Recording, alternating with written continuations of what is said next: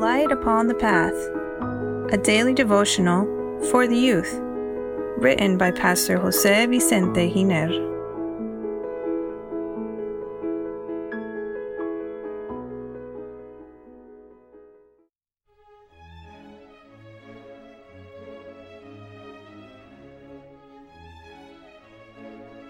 May 7, the testimony of humility. Dear youth, I once met a wealthy man that lived as if he were poor. He spent frugally, he didn't dress extravagantly, he didn't boast and helped those who were in most need. This is very rare.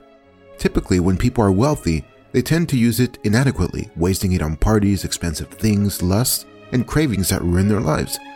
It is also true that there are people that are poor but are arrogant and proud.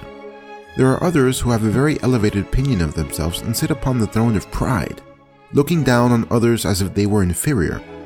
All these cases are harmful to the life of faith. What is humility? A humble person knows their own weaknesses and limitations and focuses their life according to such knowledge. Humility is the absence of pride. This is a feeling of superiority. This is a feeling of superiority before others that provokes a distant or disdainful behavior towards others. Satan is a clear example of pride, so much that he deceived himself, thinking he could ever be like God.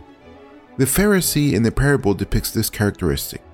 The Pharisee stood and prayed thus with himself, God, I thank you that I am not like other men, extortioners, unjust, adulterers, or even as this tax collector. I fast twice a week. I give tithes of all that I possess. Luke chapter 18, verses 11 and 12.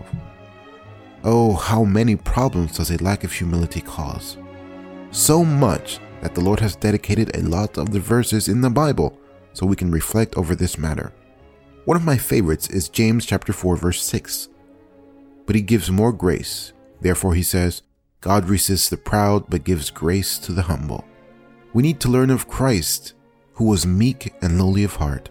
However, he could have been the wealthiest man on earth, the most prominent scientist, the most important governor, the wisest and most skilled architect, the one doctor that heals all illnesses. Definitely the best at everything.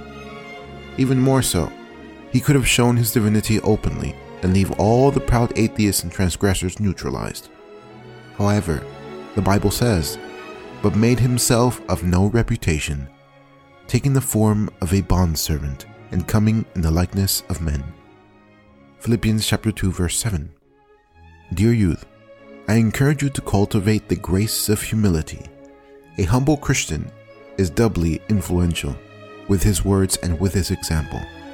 Better to be a humble spirit with the lowly than to divide the spoil with the proud. Proverbs chapter 16, verse 19. May God bless you and have a happy day.